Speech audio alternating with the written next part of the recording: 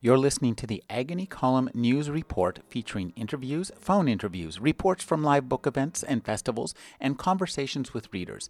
You can find additional news, interviews, book reviews, and more 5 days a week at the Agony Column website at trashotron.com/agony.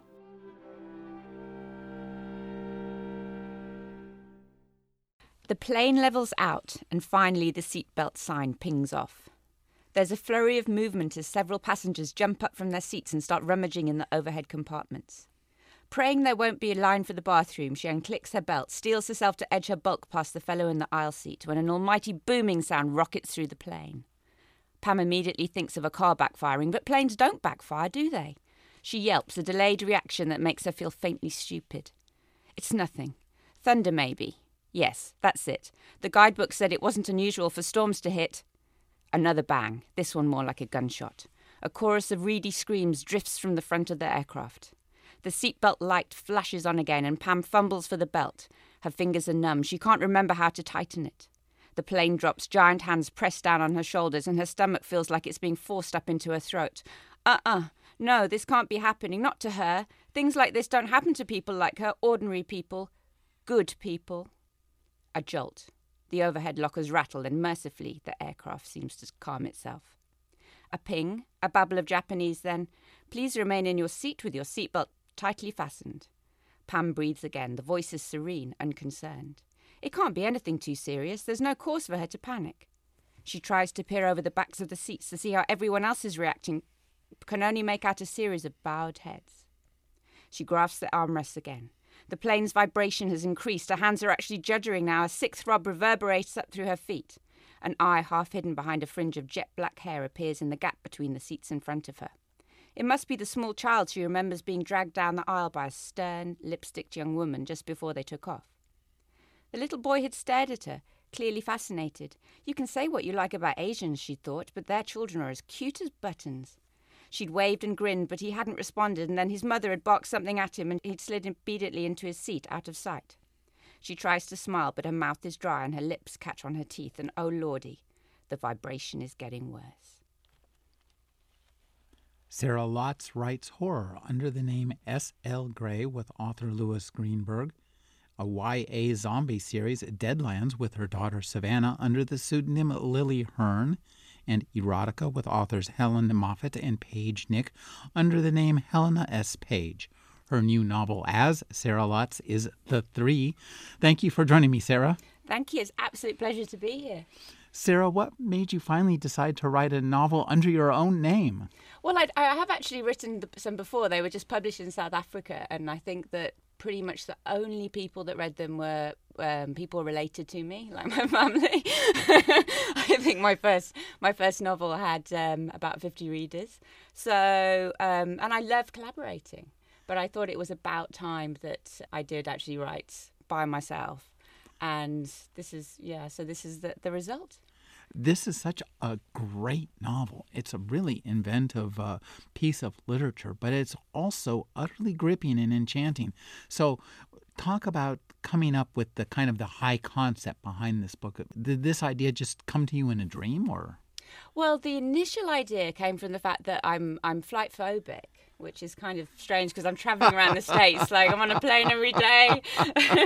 I feel really sorry for whoever has to sit next to me on the plane because, I'm like gripping the armrests and I'm mumbling under my breath and I'm like begging for a drink.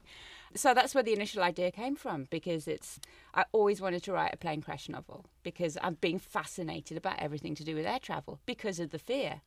So that's where the initial idea came from. And then I started thinking about, rather than just a plain investigation crash novel, I started thinking about, what if it was a little bit more than that? And then what if there was more than one plane crash on a single day? What if there were 2 or 3 or even 4? So that's where the idea sprang from. Well, I think it's really well handled. And one of the things that when we read this novel, apparently only like the first 10 pages and the last 5 pages are by Sarah Lotz.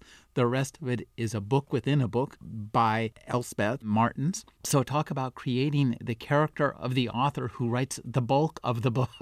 Yeah, that was really, really fun because I had to think about, everyone has an agenda. Every writer kind of has an agenda. So especially if she's writing a non-fiction book. So it was very interesting kind of thinking what her possible bias might be in creating this book. And to be honest, when she starts off, she is just a tabloidy sort of journalist who wants to write something that's a little bit sort of pushing people's buttons. I mean, she's written, her first book is a book called Snapped, which is about sort of gun control, which of course causes a lot of furore. And so in this one, she's collating all the accounts from all the different, looking at the conspiracy that follows on from all the air crashes. And so she's the one that is editing all of the interviews. And so we're never quite sure if these people who she's interviewing are telling the truth, if she's edited something out, or if she's, putting forward her own kind of bias, which was very fun to do. Well, I love the setup for this book because you have 4 plane crashes at once. And our immediate fear these days would be terrorism, which you immediately rule out, and everybody immediately rules out, and they keep ruling it out through the book in case anybody wants to bring it up. And tell us about who the 3 are. I can't because that's a massive spoiler. But the 3 actually are, I suppose, there are 3 survivors of the air crashes, and they are all children. And it's thought that possibly there might be a 4th survivor, but we're not sure, who is also a child. And what's strange about these children is that they shouldn't actually have survived. I mean, the plane crashes that occur in the novel are devastating. They're all commercial airliners that go down. Pretty much everybody loses their life, yet these 3 children survive. So that is really where the story picks up. It's like, why have they survived? How have they survived? And yeah, I did deliberately want to rule out terrorism because I think there are enough novels about that and done far better than I could ever do them. So yeah, I wanted to go in a different direction. Well, I love the direction that you did take this book in. And I'd like to talk about, we have 4 different plane crashes of 4 different planes in 4 different localities. You must have set yourself up for a huge amount of work because there's the research into the planes, into the places they crash, into the crews who are flying the planes, and into the people who tend to be on the planes given their destinations. So talk about, once you have set this up for yourself, how did you undertake to research this book and also to create very convincing crashes? It was a mammoth task. And when I first came up with the idea, I underestimated how much I'd have to do. I mean, it really did consume me. I decided deliberately that I wasn't just going to stick to locations that I knew. So I'm from, I was born in the UK, but I've been living in Cape Town in South Africa for the last 20 years. So it would have been quite easy for me to set everything in Cape Town or the UK. But I wasn't going to do that. I mean, that's just a bit of a cop-out, isn't it? Especially if you want to do like a global novel. So I decided to look around for other locations. And one of them that I found where one of the planes goes down is in what's known as the suicide forest outside Tokyo, just at the foot of Mount Fuji. And this is an incredibly powerful location. I'd actually read about it. I think it was on a website of the top 10 creepiest places. And rather tragically, more than 100 Japanese people go there to kill themselves every year. And I decided that I would go and research this place. And I actually took my mom with me. And we went to this forest that's loaded with mythology and myth. And I really thought that we'd be very depressed and scared. And we got there and it was snowing and it was absolutely beautiful. You know, even though this place had this atmosphere of pure tragedy, it was stunning.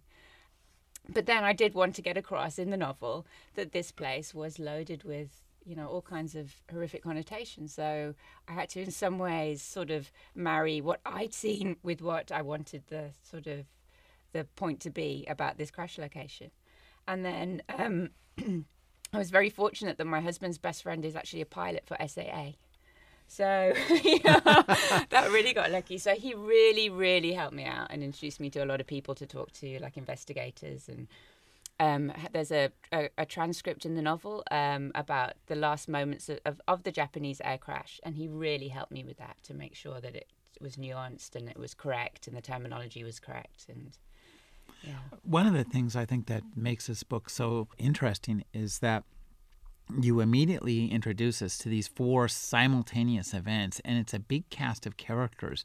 And part of the fun of this novel is putting together the different visions of the characters. Sometimes they speak for themselves. Sometimes you hear about them from other people or from people who knew them or saw them for a moment. So when you set out to write this, how big a cast did you have, and did it grow as you started to take this? Because the style that you've adopted here, this oral history, is really, really interesting. I think an incredibly tense way to tell the story. Oh, thank you. Well, actually, there are about 20 characters that have been cut out. I don't know if I always think of the movie Deconstructing Harry, where he has to face all his characters at the end. And I think that's what's going to happen to me, is all these people I've killed off who just didn't make it to the book, didn't make the final cut. So yeah, there's a massive cast of characters.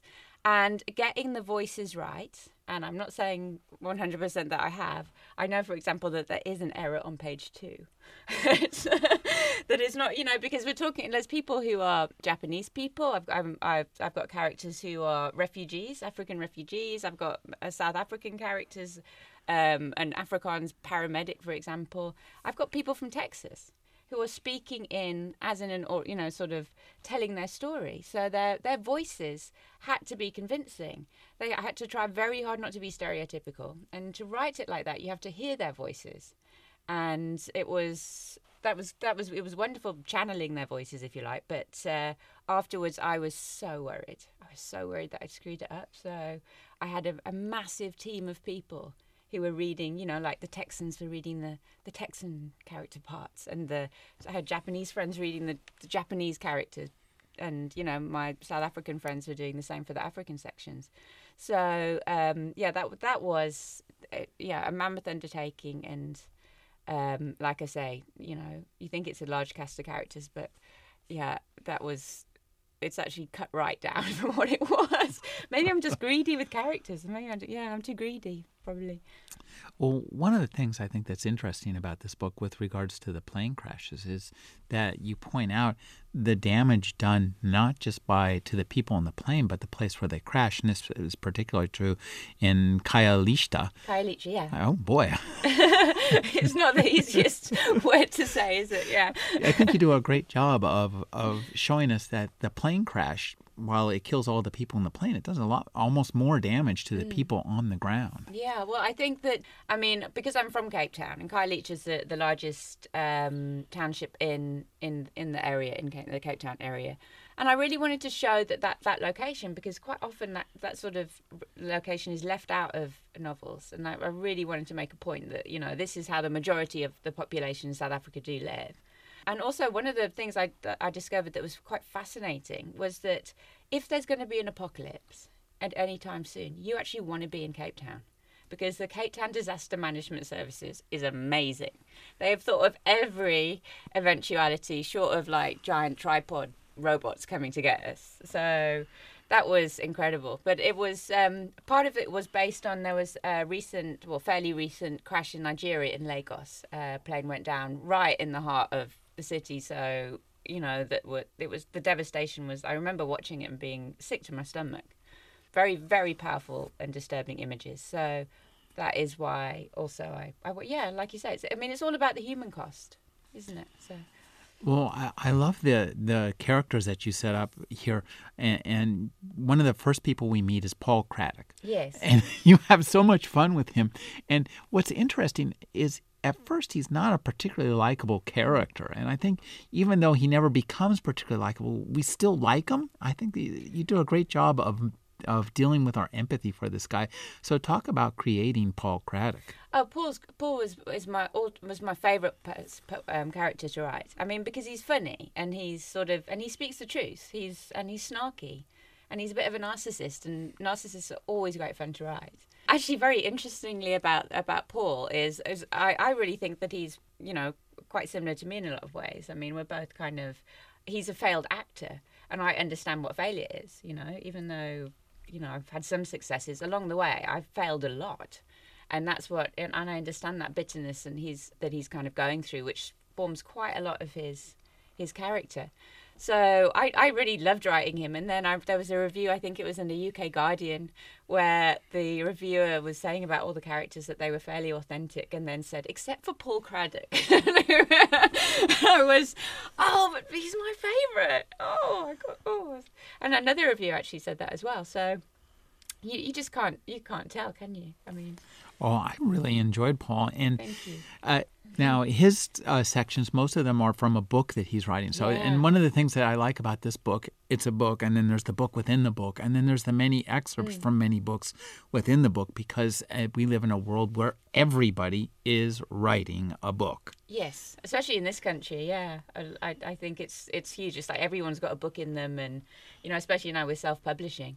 But this was kind of... the book that he's talking that is almost like one of those celebrity biographies. It's like a tell-all sort of, that would be published very, very fast, and actually cashing in on the disaster.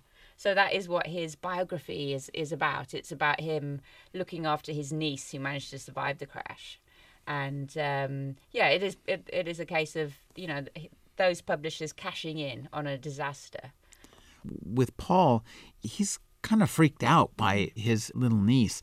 As his story goes on, he starts to think he's suffering from Capgras syndrome. Yes. And I love this syndrome. So talk about discovering that and finding a way to work that into the story. How would you define it? I mean, how would you say it? Would you define it? As I understand it, it's she looks like Sarah Lotz. Yeah. She talks like Sarah Lotz. But I know in my heart it's not her. Yeah, I mean, it's a terribly rare syndrome.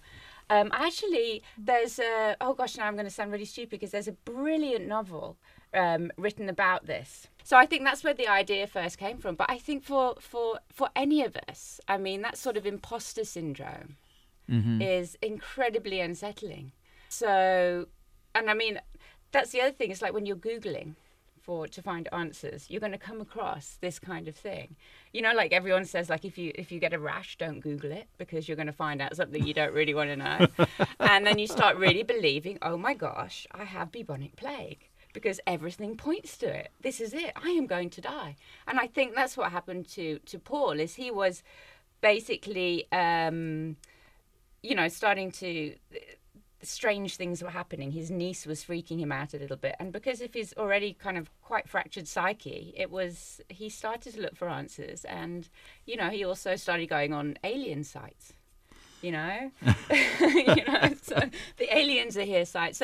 But the Capgras syndrome to him seemed quite rational in comparison to everything else. So that's what he hit upon. I wish I could remember the name of that book, because it was absolutely brilliant, and I feel terrible now. Well, one of the things that it's important to remember as you read this book, because this book is about survivors who are under a lot of scrutiny afterwards, is that the first 5 letters of pressure are press. and that's the subject of a lot of pressure in this book, because all these people, these survivors, and anybody associated with them, and people around the crash, are all kind of under scrutiny of the press. And so I'd like you to talk about kind of creating this environment of unsettling media scrutiny, which I think you do really well. Oh gosh, well, I mean, I think that was the other kind of thing when I was thinking about writing an air crash novel, is whenever there's an air crash throughout the world, it becomes intense media scrutiny, like you say. It's like blow by blow. I mean, we look at what happened with the Malaysia air disaster, which was, let's face it, pretty much... I mean, it terrified me, because the events that were happening in real life, I'd actually written about. So it was terrifying. But that was intensive media scrutiny. And I was trying to figure out, why is this? And I think it is because so many of us have to fly. It is our worst nightmare, being shoved on a plane with a sort of it's totally out of your control. And, just the human sort of cost of it. But yeah, no, I mean, and I also read, one of the plane crashes, the Japanese air crash, was based on JAL 123, which is the single biggest air disaster in history. And I remember reading accounts afterwards of how the media treated the very few survivors of that. I mean, they were climbing over the hospital walls, they were conning, the hospital staff to get in and talk to the survivors, and they're basically just sort of invading their privacy for a soundbite. So I really did want to get that across. And also, like, the media bias. I mean, what spin they want to put on it, whether it's the right-wing media or the left-wing media, everyone has a bias. I mean, just like this morning, I was just flicking from one news station to another news station, and, it's very clear the different biases that people, that sort of, or the agendas that people have. So that was quite important to get across. It's like they live on different worlds. Yes. Now, I have to ask, if you're afraid of flying, yes, and afraid of air crashes, did writing this novel just keep you like in a constant state of kind of upset nervousness, or did you kind of cool out and say, okay, hey, I'm not afraid anymore? It was when I wrote the opening section, which was, I thought which is basically about Pamela Mae Donald, who's going down the air crash that the airplane she's on is crashing in real time. So you hear the thunk of the luggage falling, and you smell the sort of the burning plastic. That to me, I wrote it in one go, and I could not sleep for 2 weeks afterwards. I thought it would be a way to face my fear. It made it worse. It made it so much worse. It was horrendous. I had to take hardcore sleeping tablets after that. Doing the investigation into the, sort of behind the scenes sort of, because there's an awful lot that didn't make it into the novel, the sort of technical stuff. That helped. And talking to pilots helped, because they are amazing people. They are sort of, they've got their stuff together, so that made me feel a little bit better. But the opening chapter, no. That was, I almost wish I hadn't written that, because it really did scare me. Yeah. You mentioned Pamela Mae Donald. Yes. She's a great character in this novel, even though she's only in it for about 3 pages or so. So, I mean, that's an interesting decision for you as a writer to create a character whom you immediately kill off, yet who becomes incredibly important as the novel unfolds. Well, she's the catalyst to the novel. So in some ways she is the main character, because so what happens is, like, the plane crashes that she's en route to visit her daughter in Osaka. It's like one of the first times she's ever got on a plane, so she's already terrified as the plane sort of crashes. I mean, it's all her worst nightmares come true. And she manages to survive for a few seconds, and she leaves a message because she sees some kind of vision. We don't know if what she's seeing is true or if it's all in her mind. And she manages to record a message on her phone to her pastor. And this message then kind of eventually reverberates around the world. Yeah, I do feel very guilty about killing her off, because she is one of my favourite characters. And I think she is one of that rarest of thing, a truly good person with real integrity. So I felt bad. I really liked her. And I have to say, I even to a certain extent liked her pastor, Pastor Lin. Yes. I think you do a really good job with him, because we get him in his words, but we also get him in the words of Lola Kando. Yes. And I think this gives us a really interesting vision of this man. As you created him, did you start out just with the kind of hardcore end times beliefs, and you must have done a lot of research into that stuff. I really did. I knew nothing at all about it. I knew nothing about the rapture, to be honest, before I started. And I read so many books on prophecy theory. I had some great people who helped me out with that as well. Who actually, a couple of them who do believe in it, and who were very generous with their time. And I also read the Left Behind books. Oh, my God. I read all of them. Oh, no. I thought they were great. I mean, they were really compelling. Yeah, and then at the other, the other side, of Tom Perotta's book, The Leftovers. Oh, right. Which is a superb piece of work. But so I really started, I had to start pretty much from scratch. I mean, obviously I read the Bible again and Revelation and all that kind of stuff. But I was, the problem with writing about this is that it's very, very easy to be stereotypical. It's very, very easy to just look at the the sort of what you'd expect, the sort of evil right-wing pastor who's sort of a real fundamentalist. And I did try to get across with Pastor Len is that he's also a person, and he's been manipulated himself. His faith is manipulated in the end. Is not by those who are not necessarily doing what they're doing for religious reasons, but for political reasons and monetary gain. I think one of the things that you do really well with Pastor Lynn is give us this kind of complicated vision of the man, and so. But the way that you manage this is with Lola Cando. So talk about coming up with her character, and this is this kind of a great piece of oral history that Elspeth. These interviews that Elspeth conducts mostly by Skype, which I'm guessing you're quite familiar with yourself. Yeah. Well, she's actually, you see, I think if you wanted to stereotype her, you would say that she was a tot with a heart. Is that how you say it here? Yeah, that sounds good. Yeah. But she's I think she is one of the very few good characters as well. I mean, she's actually a prostitute who Pastor Len goes to visit occasionally, and also she becomes his confidant. And what I liked about her was that, like, back in Cape Town, I know quite a few sex workers, and one thing that's hardly ever spoken about is the good that sex workers do. For example, if you are disabled or whatever, or differently abled, and that's a completely excellent option for you to do that, and that's what she does. Is she also helps a lot of people out, and Pastor Len just happens to be one of her clients. And he starts talking to her and confiding in her. And this is where I think it's probably from her that he gets the seed that perhaps these 3 children and these 3 accidents could possibly be some kind of sign of the rapture. And I like that whole theme. And I one of the things I really liked was that you had mentioned, this is something that I remember that kind of freaked me out, was you have the previous president in the White House meeting with end times believers, yes, which is what George Bush actually did. Yes. And that's a pretty darn scary moment for anybody who is not like looking forward to a biblical apocalypse. Yeah, I mean, a lot of the book is about power, and it's about manipulating fear. And I read books from both sides of the equation. The sort of, what is the influence of the religious right on the political sphere, and if, for example, are those in power meeting with this kind of sort of element because they just want the political support, or is it due to something to do with faith and belief?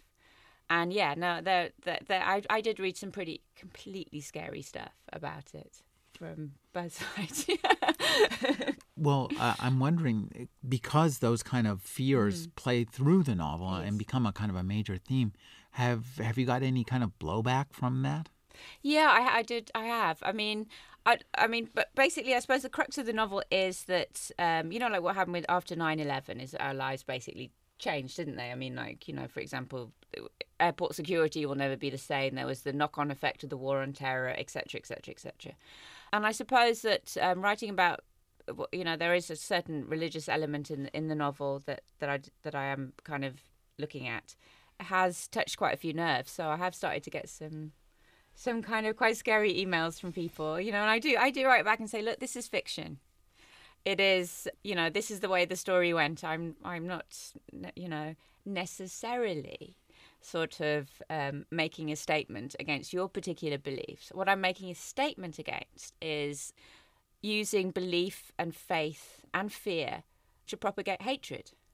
And that I'm very happy to say that that is what the book is explicitly against, is hatred.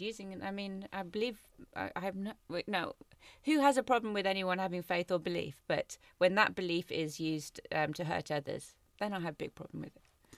Did you at some point have 10,000 cards and have to put them on a wall that's 500 feet long with 2,000 yards of yarn connecting them to here to figure out what part went where? No, I didn't. I mean, that would have been smart. Yeah, same. I should have used Scrivener as well, which I've heard is brilliant for that kind of thing. But no, I used to just read the novel all the way through, and then start. I had to. It's one of the very few things that I'm actually quite good at in life is being able to sort of plot and see where things will go in the future with a novel.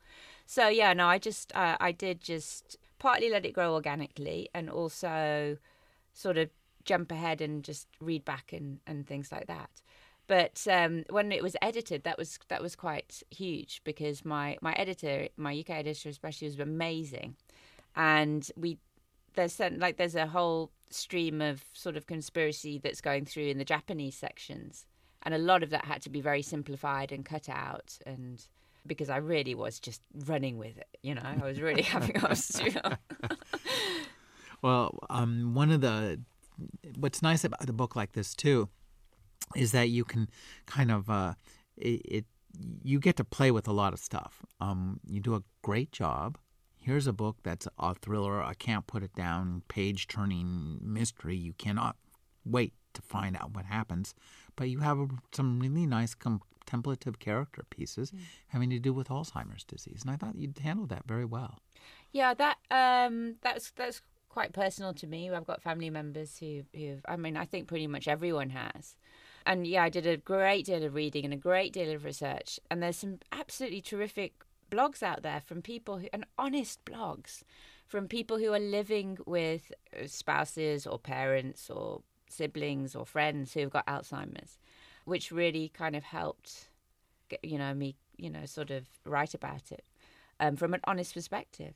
But it really upset me. I found it really upsetting writing about it and sort of investigating it deeper. Because I think that the character who in the novel, her husband has Alzheimer's, and he's like the love of her life, and they've been best friends, and that's all they've only ever needed each other. Very much like my grandmother and my grandfather they were just everything to each other. And I think that when your partner and your best friend and someone you've been through life with it gets struck down by this, it can be devastating, because that is the last memory you have of them. When you talk about that, it strikes me that one of the themes of this novel is surrogates, replacements, this kind of imposters, because in a sense, when somebody has Alzheimer's, they're replaced by an imposter, and there are people out there who believe that the three are horsemen of the apocalypse, and you have the people out there who believe that everything is down to the aliens among us. And I love Simon Lancaster because you're David Icke stand-in, because I've always had a fondness for somebody who thought that the royal family were actually lizards. But they are. We all know that. Yeah. I had a great time actually sort of investigating all of this and hanging out on forums with people discussing. I was quite upfront about what I was doing. And they very happily chat to me about that their beliefs that the aliens are actually here. They are actually here. And they're quite convincing, I have to say, especially as regards the UK government at the moment. I think they might be right. But I love what you say about the imposter thing. I think it is actually, and I haven't really thought about that. I love it when that comes up with a theme that I haven't necessarily thought about. But then there's also the Japanese child survivor Hiro. He lives through his father, who is actually based on the real life android man. Creates for him. Do you know about this fellow, by the way? He makes. Oh, he's amazing. He's very famous. He makes exact doppelganger he's made an exact doppelganger android of himself that is moved with motion capture technology. So if he kind of it will mirror his facial expressions exactly. The android wears the same clothes as him. It has if he gets a different haircut, he cuts its hair the same, and he can control it remotely. So if he's he's based at Osaka, if he doesn't feel like going on like a conference, he sends his android. So he sends his android off to a conference in, say, Belgium, and work it remotely. So his android will give a lecture.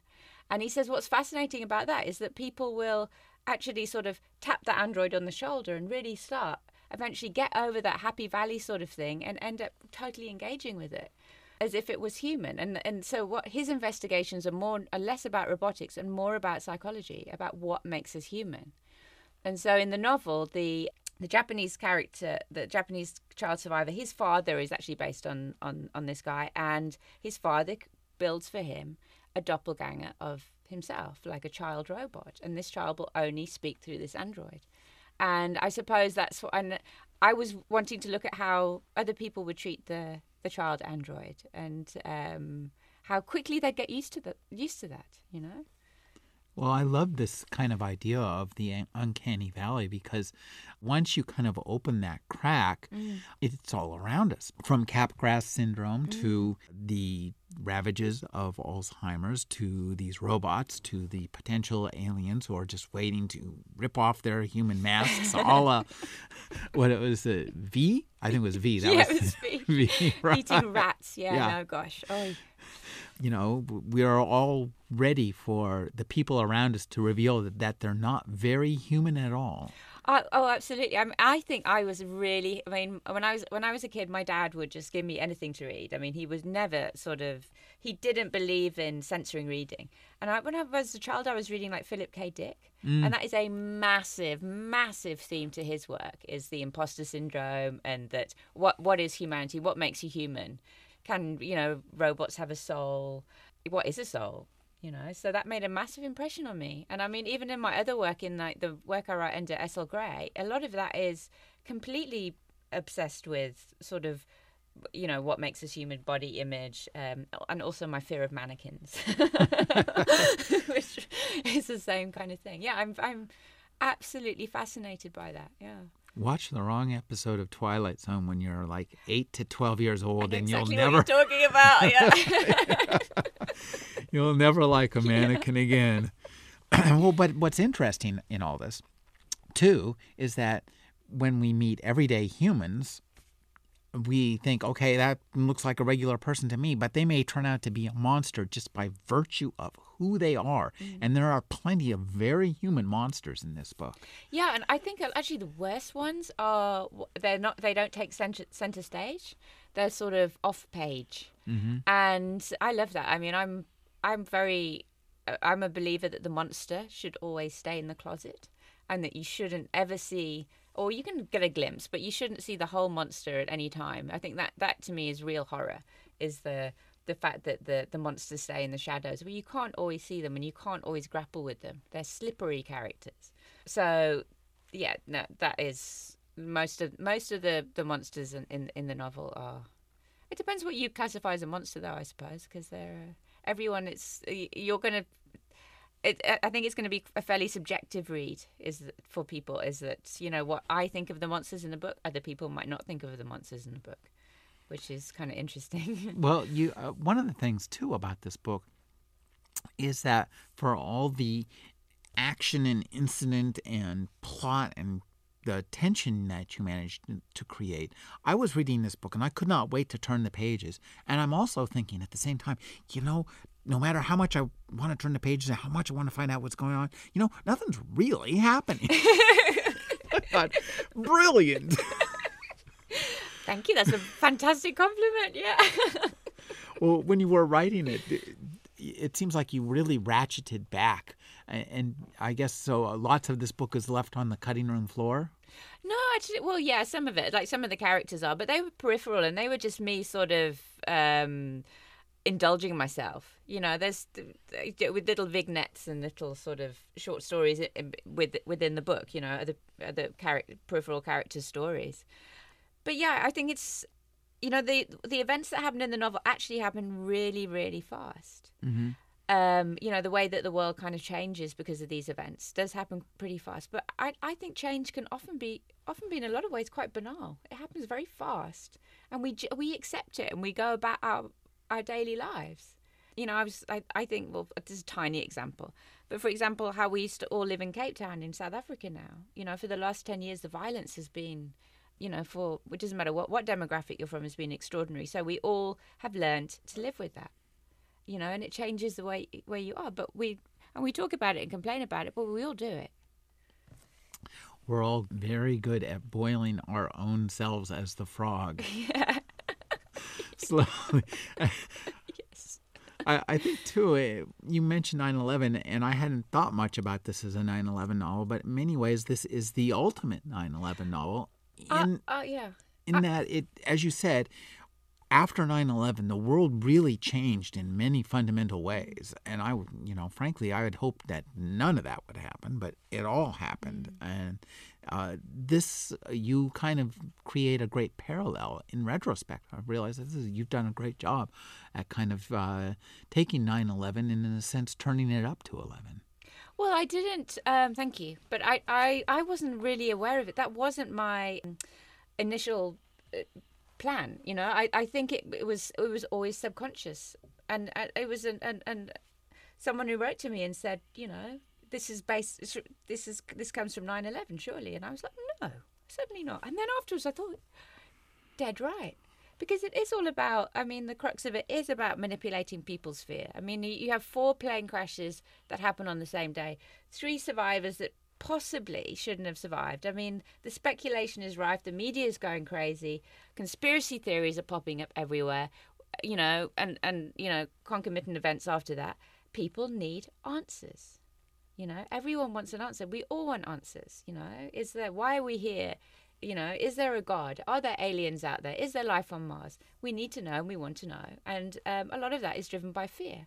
Just like after 9/11, a lot of the, it was fear that sort of caused a lot of what went on afterwards.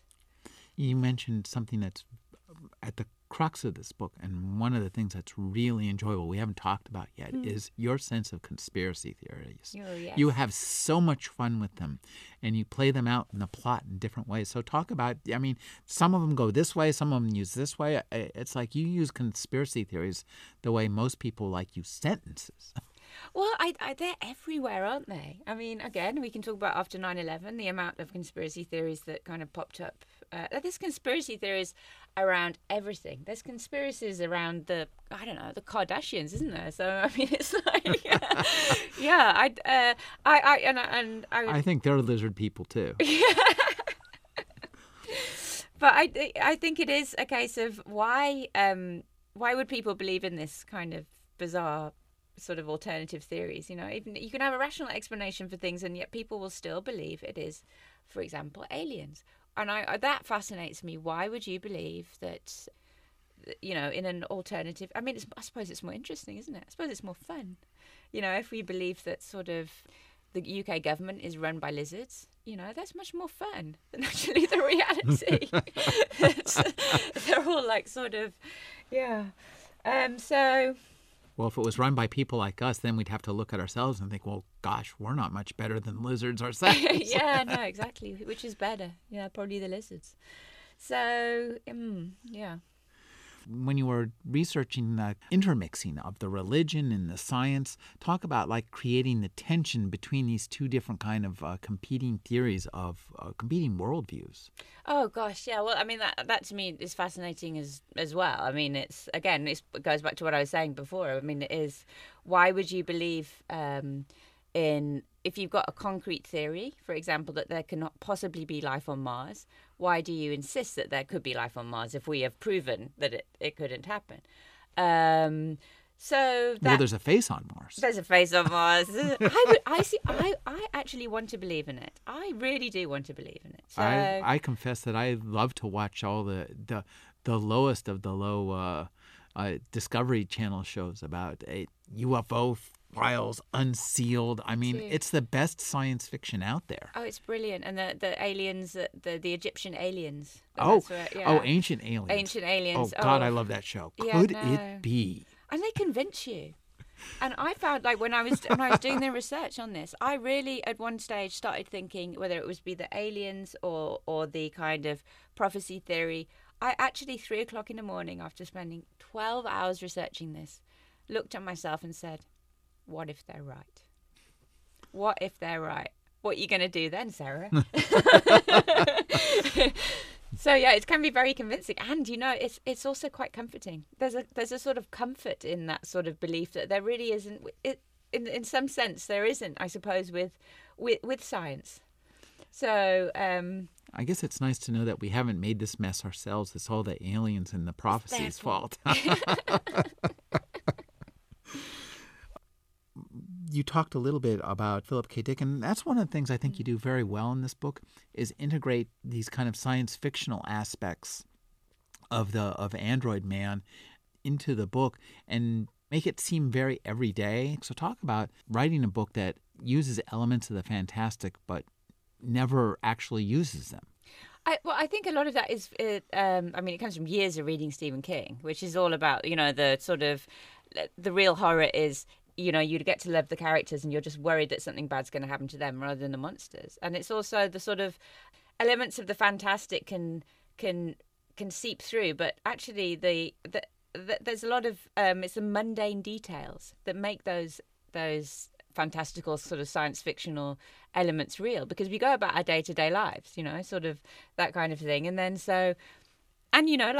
what we accept. So for example, the Japanese child who refuses to talk other than through his android doppelganger it's a wild thing. It's a crazy thing. But because, I did try and put it through every day, sort of through an everyday lens, rather than a sort of it is grounded in some way. So it's a mix of the everyday, and that is all in the detail. It's all in tiny little details. I thought you did a great job with Chiyoko and Ryu and Oarsman. Talk about developing this whole sub-theme that takes place on chat boards and ends up with some really kind of unhappy real-world incidents. Well, one of the love story between, I say it's not really a love story, is it? It is a love story. Yeah, but Chiyoko is the cousin of Hiro, the Japanese child survivor, and she's on a message board with Ryu, and Ryu is what is known as a hikikomori, which is he basically there's estimated about 1.5 million Japanese sort of young men, sort of aged 18 to 22, who refuse to leave their rooms, who basically only communicate through the computer. And I mean, when I say they leave their rooms, I mean some of them don't even go to the bathroom. So they board at the windows. They just don't want to face society. And I started doing a lot of research into this, and it was fascinating because, I mean, I'm a very reclusive person as well, so I absolutely identified with that sort of social anxiety that you don't want to leave the house. So his only communication is through the internet, and he starts talking to Chiyoko, and he starts falling madly in love with her because she's also got in a lot of way, a very pessimistic sort of sense of life. And then Ryu does this incredibly brave thing, which is, this is a bit of a spoiler, but he decides he's going to leave his room, which for him is akin to you and I, climbing Mount Everest sort of thing.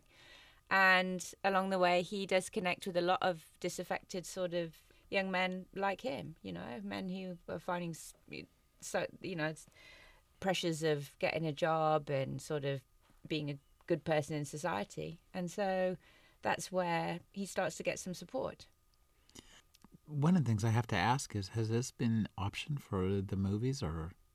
Oh yeah, it's Company Pictures in the UK have optioned it for a TV series. So yeah. Oh, I'm looking forward to it. I think I'm glad to hear it's going to be a UK TV series because they tend to do a better job, I think, than we do. I don't know how the amount of CGI for like 4 plane crashes. Gosh, I don't know. So we'll see. But yeah, that's really exciting. Is it already under production? No, not at all. No. They're just waiting for.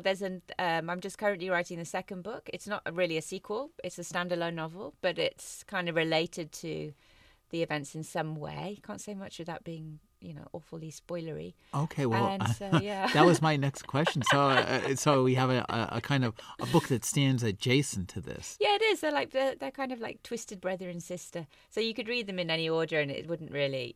I was very. As far as I'm concerned, I wrapped up the story in this novel completely. Mm-hmm. Other people are like, you haven't.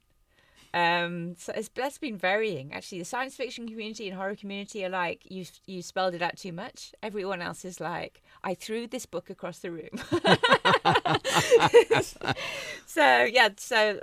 the second book does address some unanswered questions, if you believe they were in fact unanswered, and it's set on a cruise ship. Wow. Now, how far is it done? I'm editing it now. I'm just polishing it. So we should see it soon, or will it come out soon? Oh, it'll come out next year. Okay. Yeah. Oh, man, I have to wait that long? What about in the UK? Is it going to come out sooner in the UK? No, I think they'll probably do the same thing and bring okay. them out together. So this came out at the same time in both places? Yeah, it's only been out for like 3 days. Oh, here, so yeah. Really? Oh, yeah. I didn't know that. Well, Yeah. it's a stunning book. I really enjoyed the heck out of it. Thank you very much. I really appreciate that. Now, having done almost in the editing stages, do you know where you're going next? Or are we going to see more of this universe, as they like to say, in the science fiction and horror community? I am doing I'm going to do some stuff that is companion to it that is not going to be published sort of, it's going to be other material for people who like the book and who want to read some more, just kind of. But no, I think my next sort of solo book is not going to be. It'll be a horror novel, but it won't be in this universe. Okay, well, we'll look forward to it. Thank you. And also, we're going to have to dig up your early books. Are they being republished? The horror. I think that Was that the Mall and? Oh no, those are actually doing quite well. They've just come into the States now. Oh, good. Yeah, those are a collaboration with Louis Greenberg. And they're very, very dark horror, and they're absolute joy to write. And they're very satirical. They're sort of quite satirical sort of horror novels. Horror is a fun genre for that because you can really externalize and just make fun of it. Who's it? Bentley Little has done some fun stuff with that. No, absolutely. No, that's wow. So those are just coming into the States, and then my early novels. Yeah, I'm not sure I want them. I think Hodder were quite interested in my first novel, which is I spent a year living on the streets of Paris as a beggar in a fire eater. Oh, God, it's so embarrassing. And I wrote a book about that, basically, about my experiences as a street person in Paris. So that's Hodder and Stoughton. They've published some rock and horror novels.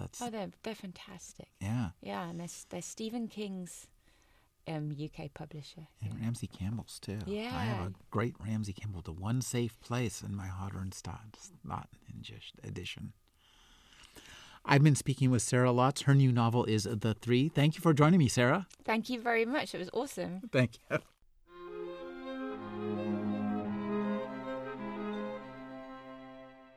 You're listening to the Agony Column News Report, featuring interviews, phone interviews, reports from live book events and festivals, and conversations with readers.